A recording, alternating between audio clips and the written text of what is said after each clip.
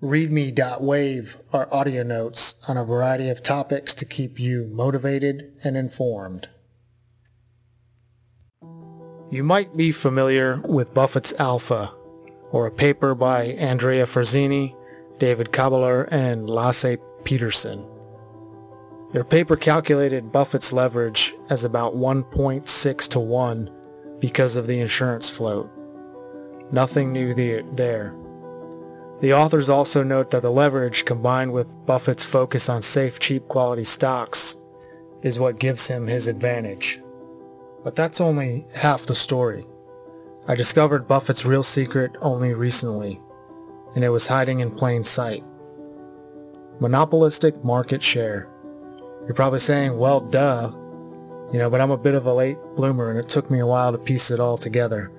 And it started when I did a post-mortem on Buffett's precision cast parts buy. I'd spent countless hours looking at all the fundamental metrics of the company. I ran those through screens. Those screens gave me dozens and dozens of companies with similar characteristics. So why did Buffett choose precision cast parts over those others?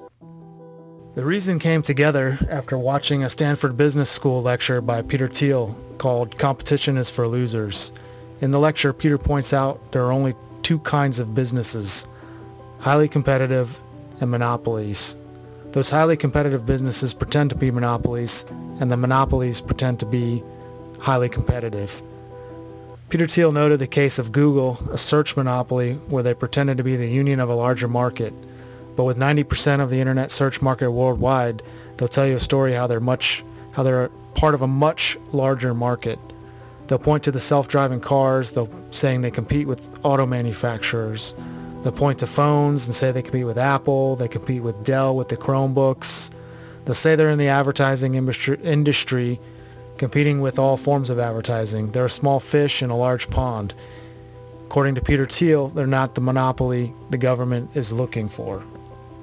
Highly competitive companies in highly competitive markets like the restaurant industry pretend to be monopolistic. Their restaurants are a $1 trillion industry, and a company will tell you a story like, as Peter Thiel described, they're the sole British food restaurant in Palo Alto. Businesses in highly competitive markets all pretend to be monopolies.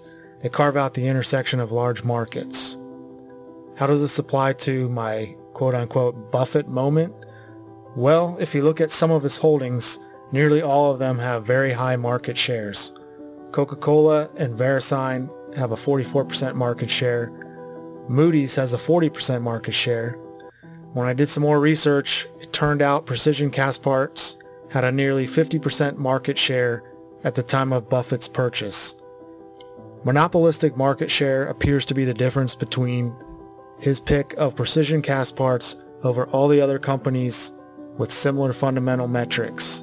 And this, I figured, has got to be the missing link.